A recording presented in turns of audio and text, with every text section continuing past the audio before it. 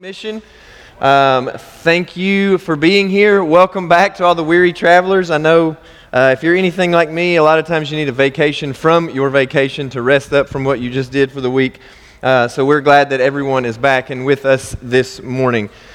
Now, if you have been with us for almost 2 years, December would have been the 2-year mark that we are going through the book of Matthew. If you have been here that whole time, you deserve a pat on the back because we are about to finish Matthew today. We are finishing through the Gospel of Matthew.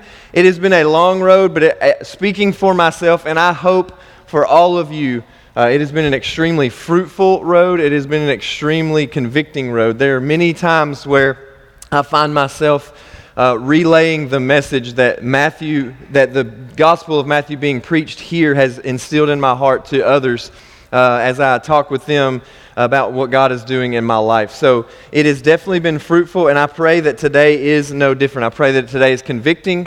I pray it is fruitful for us as well.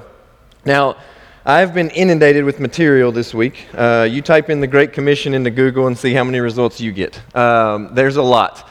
We have every week, Eric brings me the books when I'm about to preach. I feel like every week there's like 3 more in there.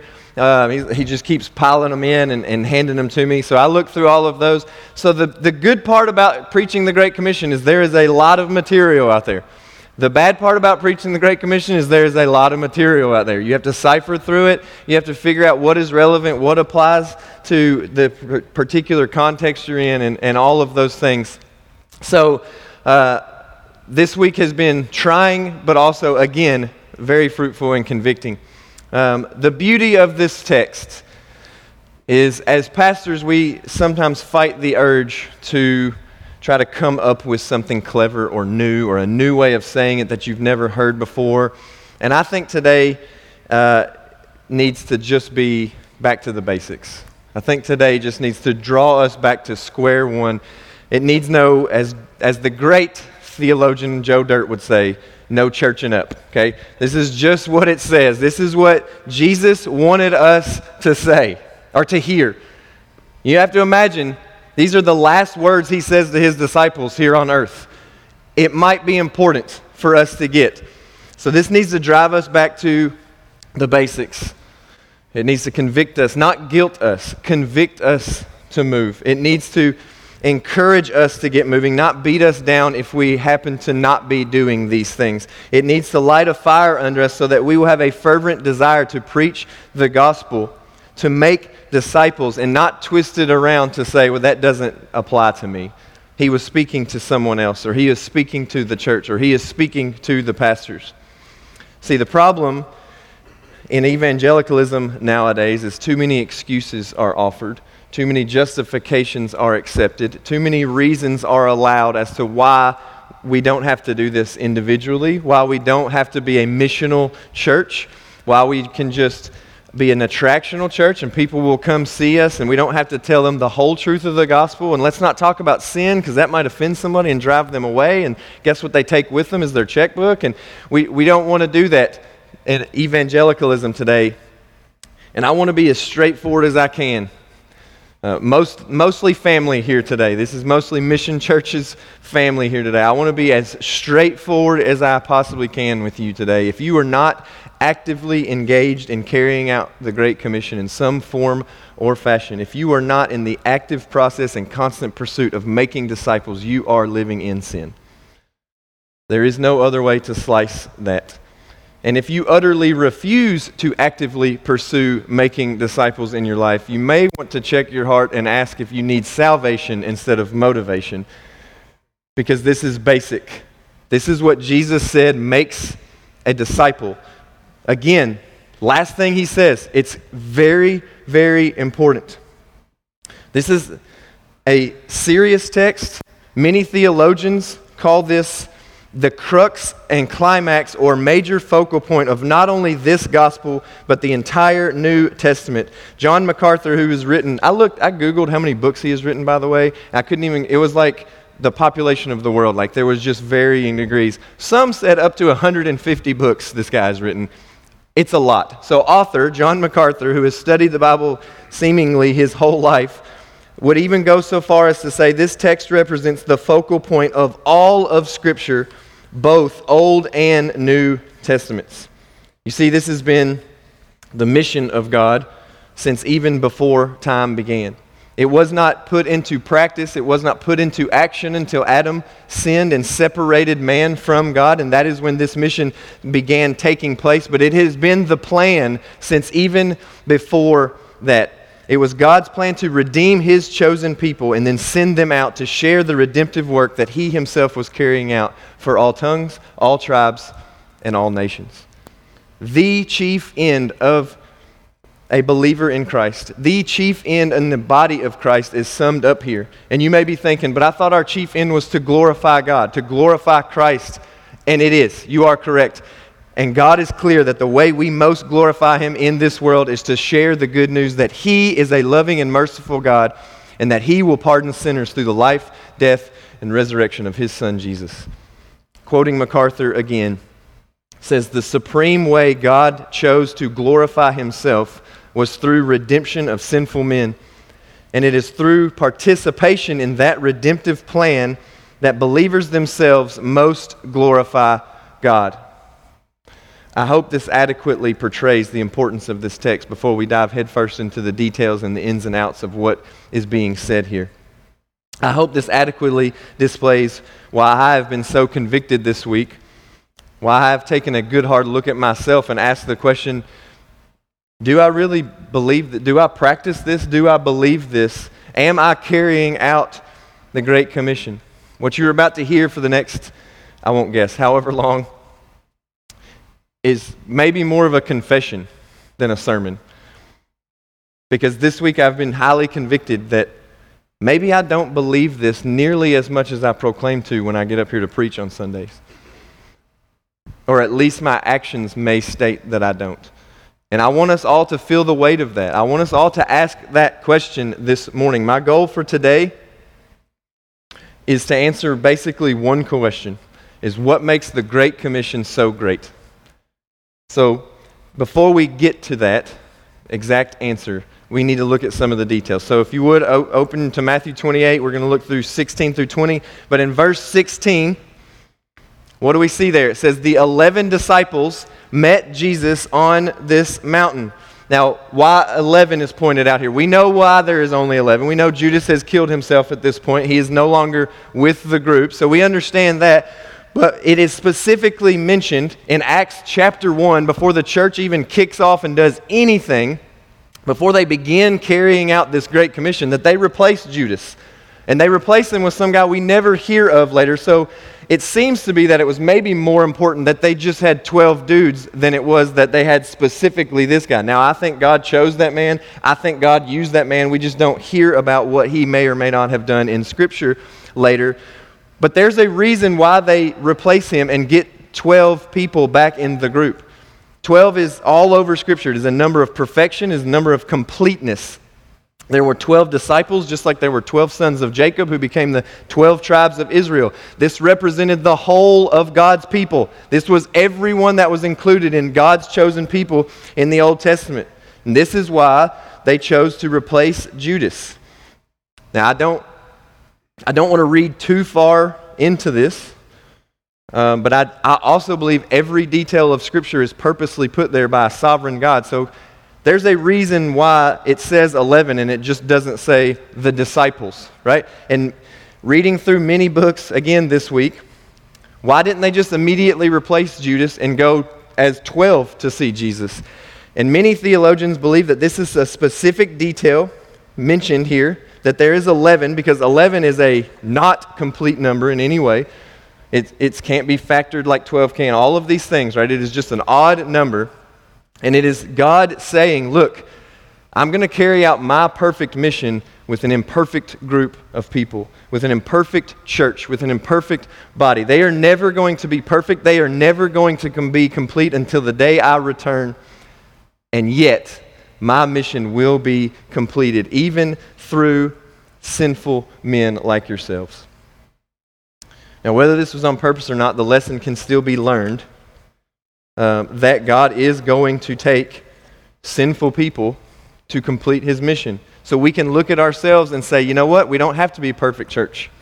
We don't have to be a perfect individual before I carry out this great commission. I can go as I am, striving to be more Christ-like, striving not to sin, but understanding that we're never going to be perfect, and yet we are still qualified because of Jesus, because of what we will see in verse 20. We are still qualified to carry this out today. If you are a believer in Christ in this room, you are qualified and thus commanded to carry out this great commission.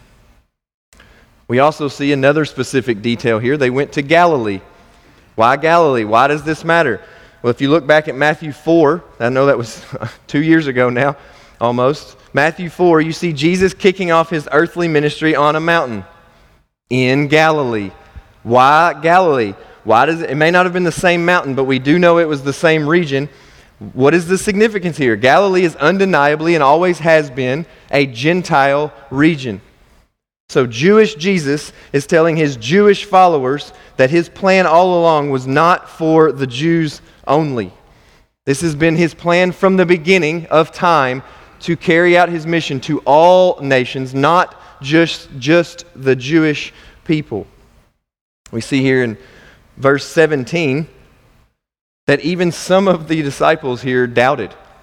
It says they worshiped, but some of them doubted. How much more imperfection can he point out that they are still going to carry out his mission to all nations? He starts his ministry in Gentile country. He finishes his earthly ministry in Gentile country. And this was the plan from the beginning. And many times if you read the Old Testament, you see the Jews thinking, well, we're God's people, and we're the only people that God is going to save. And this message isn't for the nations. And yet we see places like 1 Chronicles 16:20. Declare his glory among the nations, his marvelous works among all peoples. Psalm 45:17. I will cause your name to be remembered in all generations. Therefore nations will praise you forever and ever. And this is a biggie. If you take notes, write down Psalm 96. Oh, sing to the Lord a new song. Sing to the Lord, all the earth. Sing to the Lord, bless his name. Tell of his salvation from day to day. Declare his glory among the nations, his marvelous works among all the peoples. For great is the Lord and greatly to be praised. He is to be feared above all gods.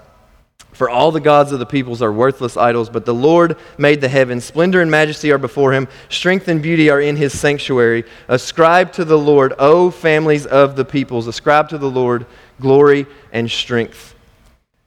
See, God chose Israel, but he chose Israel to be his mouthpiece to the nations. He chose Israel as his chosen people, but with a specific mission to carry this message to the world. See, even though they were God's chosen people, it was always, always, always his plan for his glory and his salvation to go out to everyone. This should tell us something, that if the gospel is good news for you and me, then it is good news for anyone and everyone. Anyone we come in contact with, whether we are here in Bowling Green or we are in Bangladesh, it is good news for any and everyone that God's plan was to save people from all nations. The problem is that we don't treat it that way. We don't always treat it as good, and we don't even treat it as news sometimes because we don't say it. We don't tell people about it. We, like the Israelites, treat it as if it was meant for just us. I'm good, so why does it matter? Let them find it on their own, as if we found it ourselves. Sometimes I think as Christians that we sometimes live as if we wish Jesus hadn't said this. Can't you just do it, God, yourself? Like, really? That's really difficult. People don't want to hear this news. They reject it. They don't like when I bring it up. Can't you just do it yourself? I wish you had never told us to. I'll do all these other things. I'll do the good deeds. I'll do the handing out money and go to the soup kitchens, and I'll do charity work, and I'll do all of that. But did you really have to tell me to do this one? And this is where we have to get back to the basics. We have to ask ourselves, do we really believe this stuff? Do we really believe the Bible? Do we really believe the gospel? See, most of you are thinking right now, yes, I wouldn't be here and listen to you preach for an hour if I didn't believe the Bible to be true. Of course, there's no doubt in your mind, no question that you believe the Bible. But if you do believe the Bible, then you have to believe all parts of the Bible. Agreed? Right? So if we're going to claim this to be true, we have to believe all parts of it. That includes the parts that state that people who do not believe this gospel, who do not place their faith and trust in Jesus, are dying and going to hell. A hell they deserve, a hell that it is not wrong for God to pour His wrath out in. But that is where they are going, and it is not going to be enjoyable. Let me break that down for you. The latest census data calculates that 31% of the world's almost 7 billion people claim to be Christians. That number is probably higher than actual, because people check a box and say they're Christian when they're probably not. But let's just go with it. 31% of almost 7 billion people. So that same data states that on average, 151,600 people die every single day in this world. Every day. Doing the math, taking 31%, that means that every single day, 104,604 people plunge themselves into an eternal hell that they chose, that they deserve, but they are not going to enjoy. And we have the key to their cells. 104,000 people every single day. And we have the keys to their cells. And listen to how lame this sounds when we think about that number and we think about what they are experiencing. It's going to be awkward. They might reject me. They might even laugh at me. I might be the laughing stock at work, and people kind of avoid me because they know I'm going to bring Jesus up. It's inconvenient. I'll do it next time. Or the 1,000 other reasons that I myself have been convicted that I've used to not share the gospel with someone. See, if we truly believe the Bible, we also have to believe the part that states the gospel is the power of God for salvation for all who believe.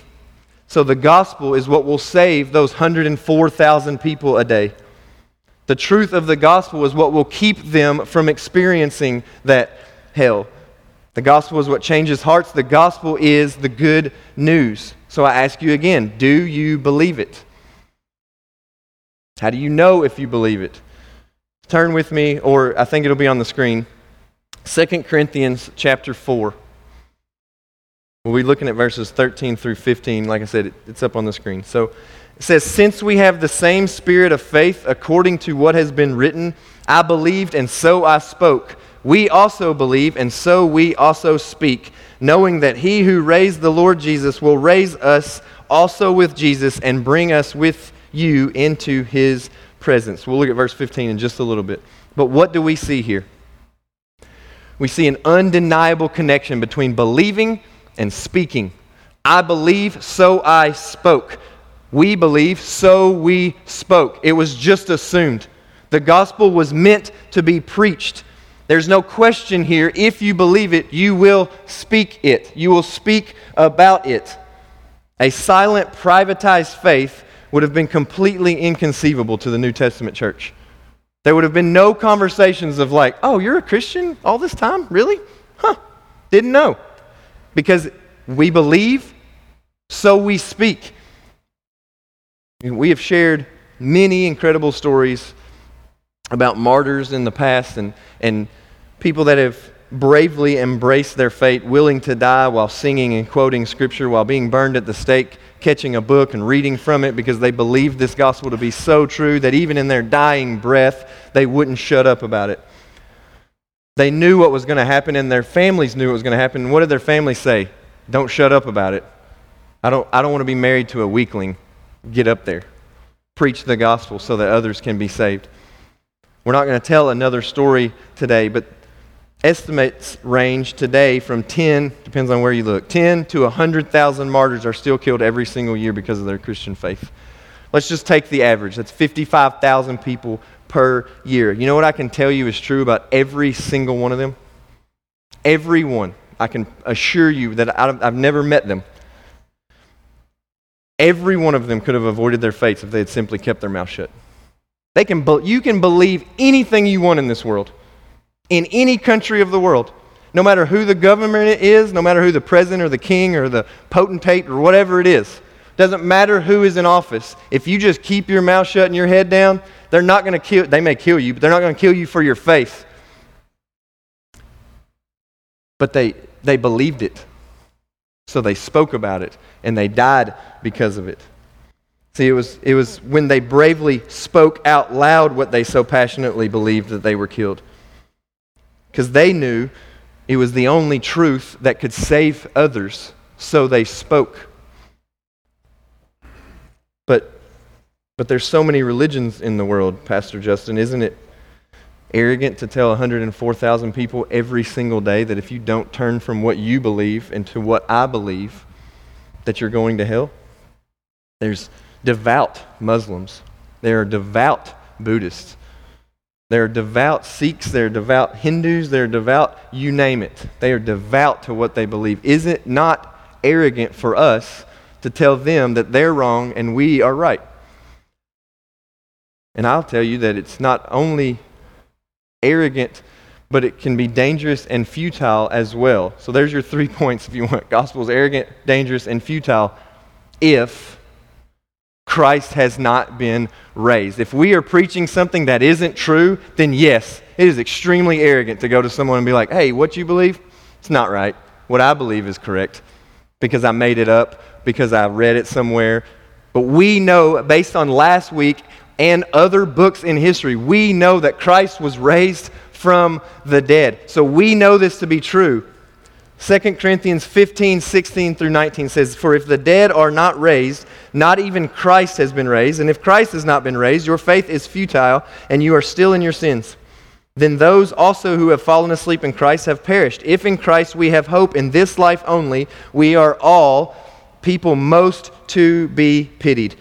If Christ has not been raised, we are preaching a lie. If we are preaching a lie, then we are calling to do something that will not save them, and that would be extremely arrogant. But this says if Christ has not been raised, we are most to be pitied. How many of you have heard this saying, talking about believers and non-believers? Well, if you don't believe and you die and you're wrong, something bad's going to happen to you. But if I believe and I turn out to be wrong, no big deal. Paul would say that's a big deal. Christ calls us to pick up our cross daily, to suffer as Christ suffered, to join in Christ's sufferings. We are people most to be pitied. Of all the people on the earth, if we believe this and it isn't true, we are most to be pitied in this life. So it's no big deal if it's not true. It's no big deal.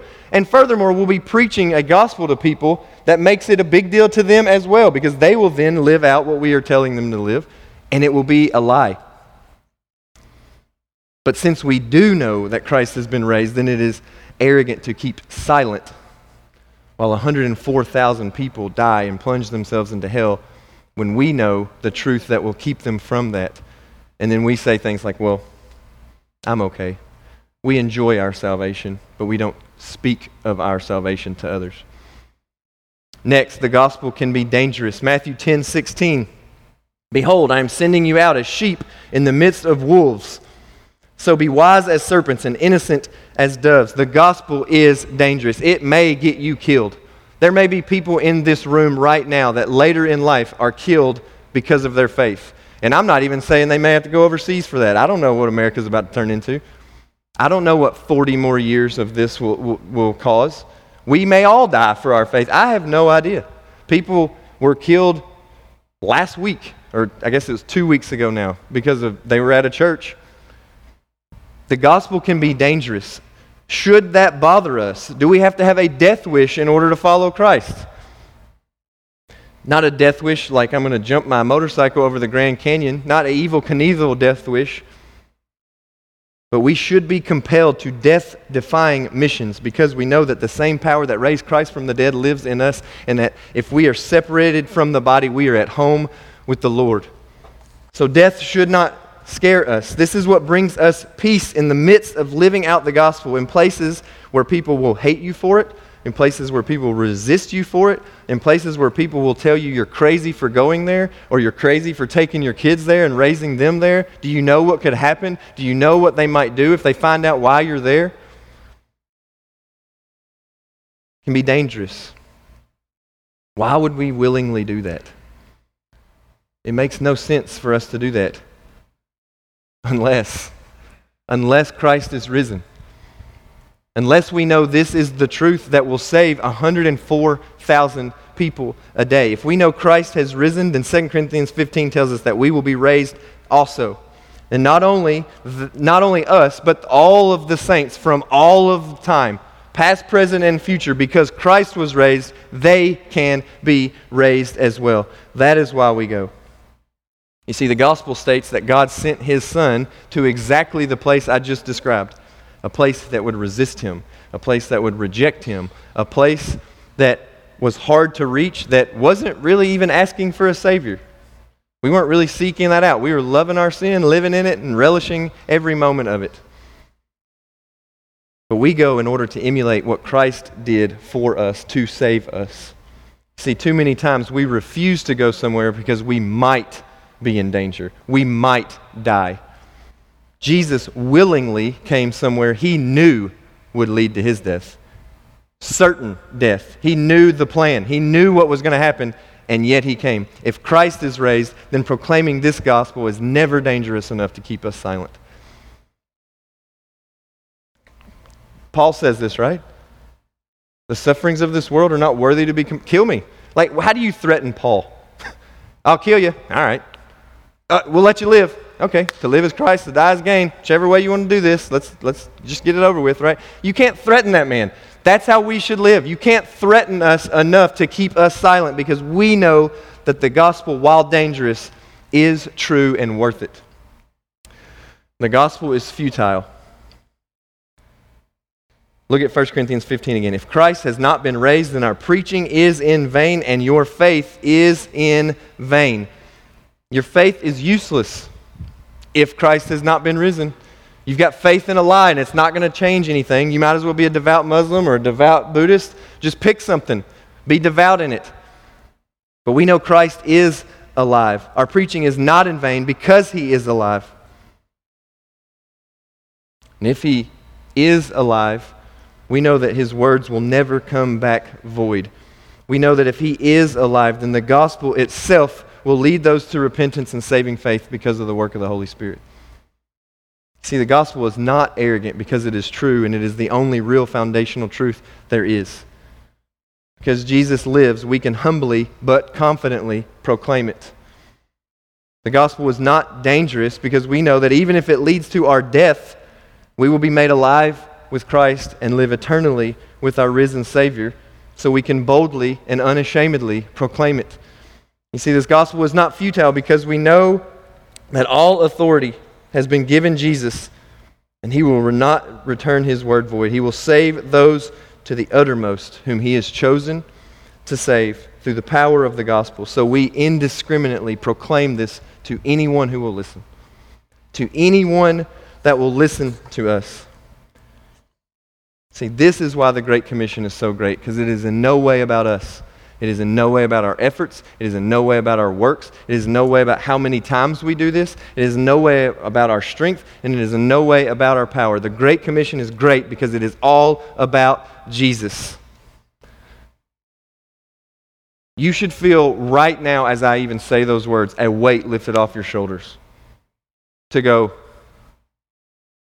not even on me. I don't even have to say the right words. I can botch a gospel presentation and people can get saved. Or I can give you the greatest one that's ever been given and them not be saved. Because it is all about Jesus. And how do we know this? Because if you ask people, hey, what's the Great Commission? Almost everybody, if they've been raised in church and know the Bible, will say, go therefore and make disciples of all nations, right? Which is true, that is in there, but what we do is we ignore what came before that and after that. What does Jesus say here right before He tells them to go do this? All authority in heaven and on earth has been given to me. Now, I want y'all to think about this. Most of us in this room, I won't name names, are too young to know this because I don't think it happens anymore. Has anybody ever participated in a bring your kid to work day? All right, never mind. The youngest people in the room are the ones. All right, if you don't know what it is, it's exactly what it sounds like. It's you bring your kids to work and you show them what you do for a living. You know what's never happened, not one time in the history of that event? Not one time in the history of time of Bring Your Kids to Work Day have the parents brought their kids, shown them what they do, and be like, all right, y'all take care of it, and hired the kids and left and not done the job. And that is what it seems like Jesus is doing here. He is giving this to people who still doubt it. I just don't get it. I hate looking down on the disciples when they're stupid and act foolish because most of the time I go, nah, I could totally see myself doing that. But like this time, I just don't get it. What are you doubting? The guy has come back from the dead and they're sitting there like, could you do that Long John Silver's one again? That one was really, really cool. That's our favorite one. Or, I'm parched. There's some water over there if you want to turn that into wine and prove it one more time. Like, what are they doubting? They're standing in front of a risen Christ that they know died a few days ago. But Jesus tells them that he has now all ultimate authority over everything. Heaven and earth is now his and under his authority. And if you have been following along with this story, if you can put yourself in the shoes of a Jewish disciple, you might be reacting, finally.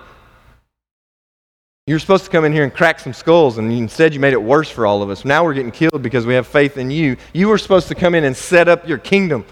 Right? We named the sermon series King and Kingdom.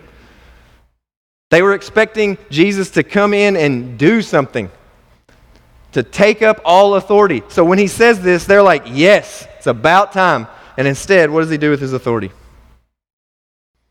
He delegates it. He delegates it to the disciples, his lowly, coward, ragamuffin disciples.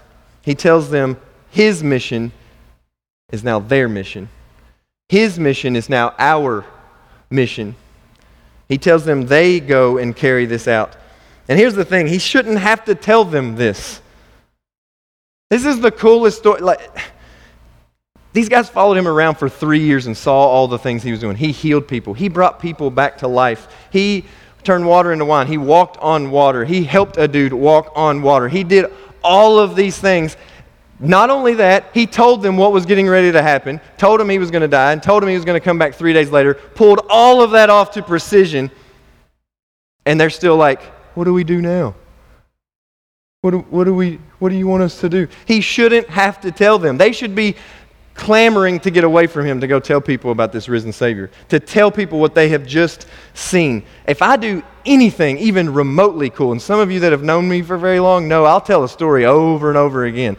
I smacked a fly out of midair one time with the thin end of a yardstick.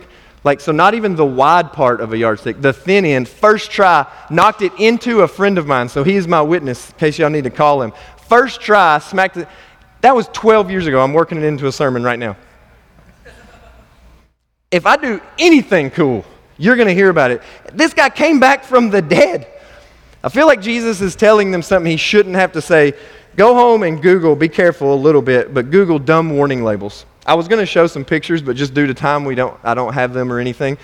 But my favorite one was a sign taped on the wall. It said, don't eat the gum from the urinal. What? That means someone, not one person. You don't put up a sign for one person doing something. You just go, man, you're an idiot. That was stupid. This has happened enough at whatever place this is that they were like, we better put up a sign. This is becoming a problem.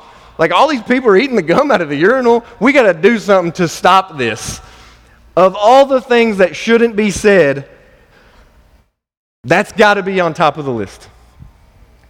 But this is what Jesus is doing here. Why should the disciples be told to go tell this story? They should be waving at Jesus. See you, dude. We got something to do. We got to go tell them. But we know why. Because left to themselves, they're going to mess it up. Left to themselves, nothing will happen. No hearts will be changed. No one will trust them. No one will believe them. No sins will be convicted of. No sins will be repented of. It will just be noise, and they'll just be claiming something to be true, and no one will believe unless God does something.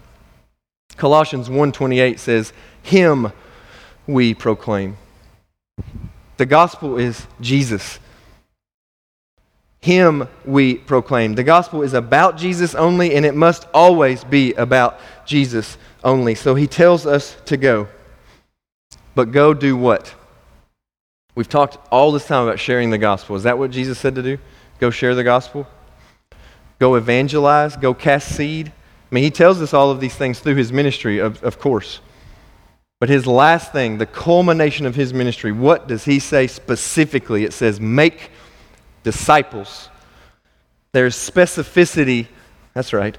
Specificity. I got to let y'all know I went to college every once in a while. Specificity in his comment. He doesn't say, just go do this. Go take the mission, right? Go make converts. Go tell people. It's go make disciples. The command is so much more encompassing than simply go share the gospel.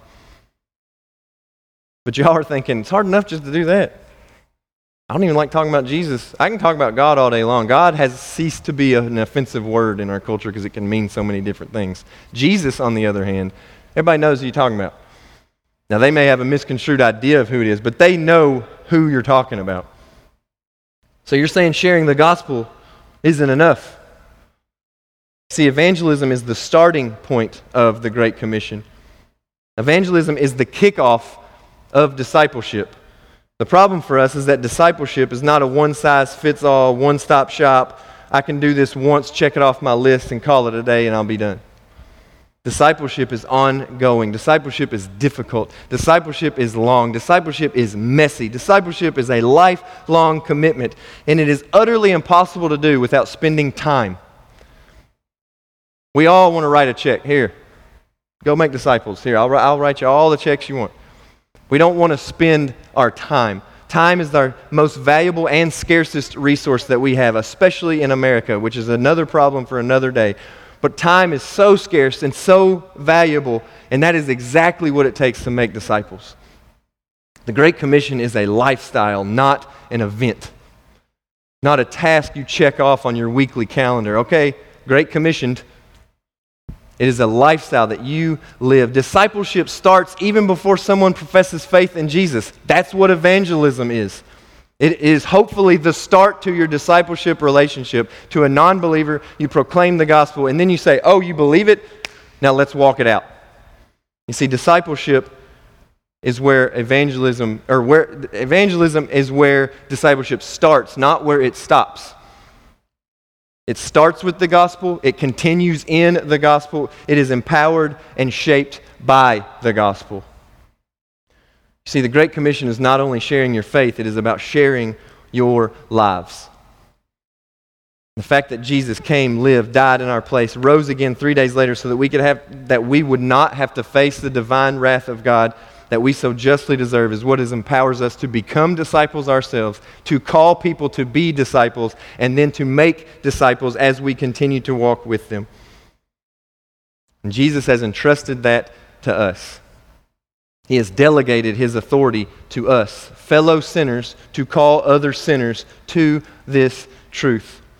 And then we baptize them into Christ. We baptize them into the faith. Then we teach them to obey all the commands that Jesus gave, teaching them to obey the way Jesus obeyed.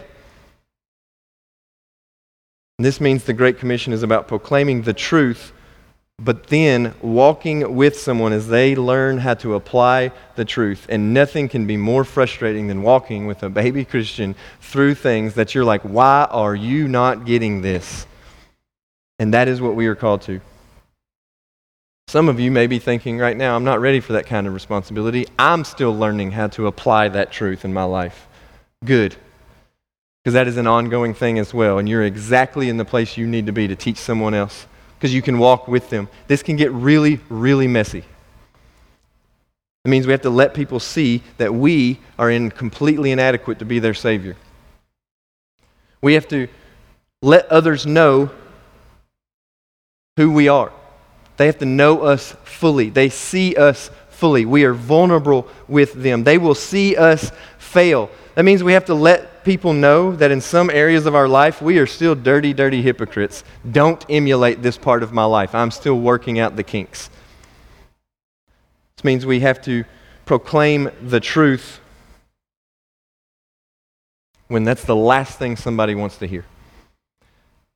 That means we have to listen to the truth when it's the last thing that we want to hear. This means living out really tough times with an audience. Because when bad things happen to us and we don't know how to handle it, what do we want to do? We want to hole up and not let anybody see us struggle, not let anybody see us fall down, right? And yet it calls us to do that with an audience. This is calling people to be holy because Christ was holy. That means changing a whole lot of stuff in your life. This means telling people it's okay to not be okay. It's not okay to be okay with staying that way. Christ calls us to so much more. He calls us to strive to be like Him. He made disciples that made disciples that made disciples, so much so that we are now 2,000 years removed and 6,400 miles away from where He gave the command, talking about Jesus today. Because disciples made disciples who made disciples. If a disciple can be defined as one who makes disciples, then the call to make disciples who make disciples should be obvious. So what happens if you remove yourself from the equation and that person falls away from faith? You didn't make a disciple, you made a convert. You made a Justin Crowite, not a Christian. If that person's faith depends on you being there to walk with them, you didn't make a disciple. That disciple needs to learn to walk on his own. That is what you are there for. But their salvation does not depend on you. It depends on Jesus. And if you're anything like me, these thoughts come to mind. Does Jesus really understand the culture we live in today? Does He watch the news in 2017? This won't work. There's no way we can pull this off. People aren't going to listen. The country is becoming more and more divided on everything. Chair's black. No, it's not. Can't be friends. Everything. So if I bring up Jesus, that's already a divisive topic. What do you think's going to happen, Jesus? And Jesus says, you know what? You're right. You can't pull this off. That is why I promise to be with you, every single one of you, until the end of the age, until as long as it takes for me to carry out my mission. I am with you. And guess what I bring with me? My authority. I have authority over all of those people that you think are going to reject you immediately. I have authority over their hearts. I have authority over their actions. I have authority over what they think of you after you have the conversation. It is my authority, and I am going to be with you until all of my children are adopted into my family, until all of my lost and wandering sheep are brought back to the flock.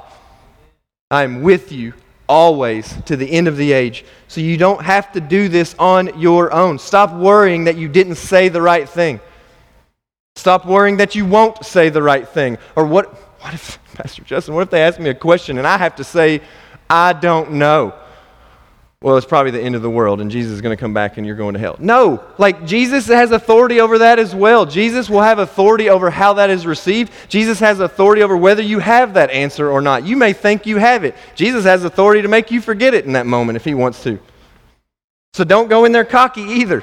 Oh, I got this. There's no question you can ask me that I'm not going to know the answer to. All authority has been given to Jesus.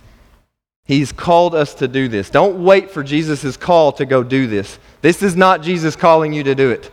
That happened 2,000 years ago when this was written down. Every Christian, every disciple, every person that believes the gospel is called to this. The question, when we are tempted to make these excuses, is what I've already asked a whole bunch of times. Do we believe Him? Do we believe that Jesus is going to be with us? He promised to. Do we believe Him? Do we believe that it will work? Remember what it said in 2 Corinthians. If we believe, we will speak. But for what ultimate purpose? To make disciples? To grow churches? to make converts, to get people to confess faith, even those things are secondary. Look what it says in 2 Corinthians 4, verse 15. So this is talking about if we believe, we will speak. And then it says, "For it is all for your sake," speaking to the hearers, "so that as grace extends to more and more people, it may increase thanksgiving to the glory of God." This is why we do it. It is not just to make disciples. The reward is secondary. The reward of heaven is secondary. We do this all for God's glory, to be more clearly seen in the world, so God can be more clearly worshiped for the sake of others, but for the glory of God. So I ask you again, what makes the Great Commission so great? The short answer is Jesus. The only answer is Jesus. So I have to ask you, church, I have to ask myself, do I really believe this? Do I believe it enough to speak it? We must be diligent. We must give our very lives to this pursuit. 104,000 people today are depending on it. And tomorrow. And the next day. So may we believe this gospel.